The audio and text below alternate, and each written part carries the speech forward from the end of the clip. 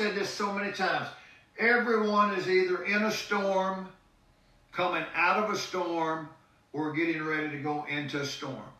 Everybody that I'm talking to, everybody that's listening, everybody in the entire world, every person that's alive right now is either in a storm, coming out of a storm, or getting ready to go into a storm.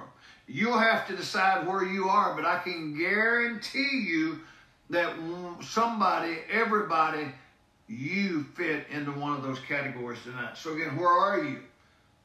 In a storm, coming out of a storm, or getting ready to go into a storm. And I'm not talking about storms of ice and snow and rain and tornadoes, and I'm talking about spiritual storms, mental storms, health storms, financial storms. I mean, the storms that come against us. So where are you when you think about that? So point one, I've been on a couple weeks. Storms are sure. I don't care who you are. It doesn't matter what you are. It doesn't matter how close you say. I'm close to God. You know, I get amazed at these super hyper faith people that act like they don't have any trouble and they don't have any problems.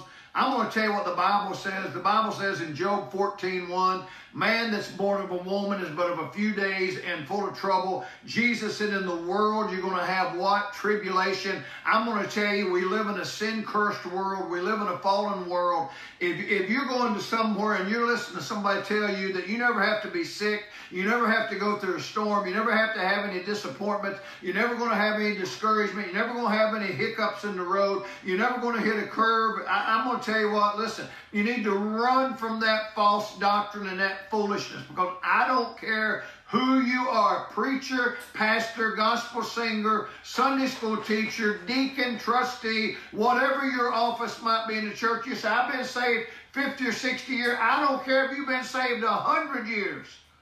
As long as you live in this world, you're going to have storms.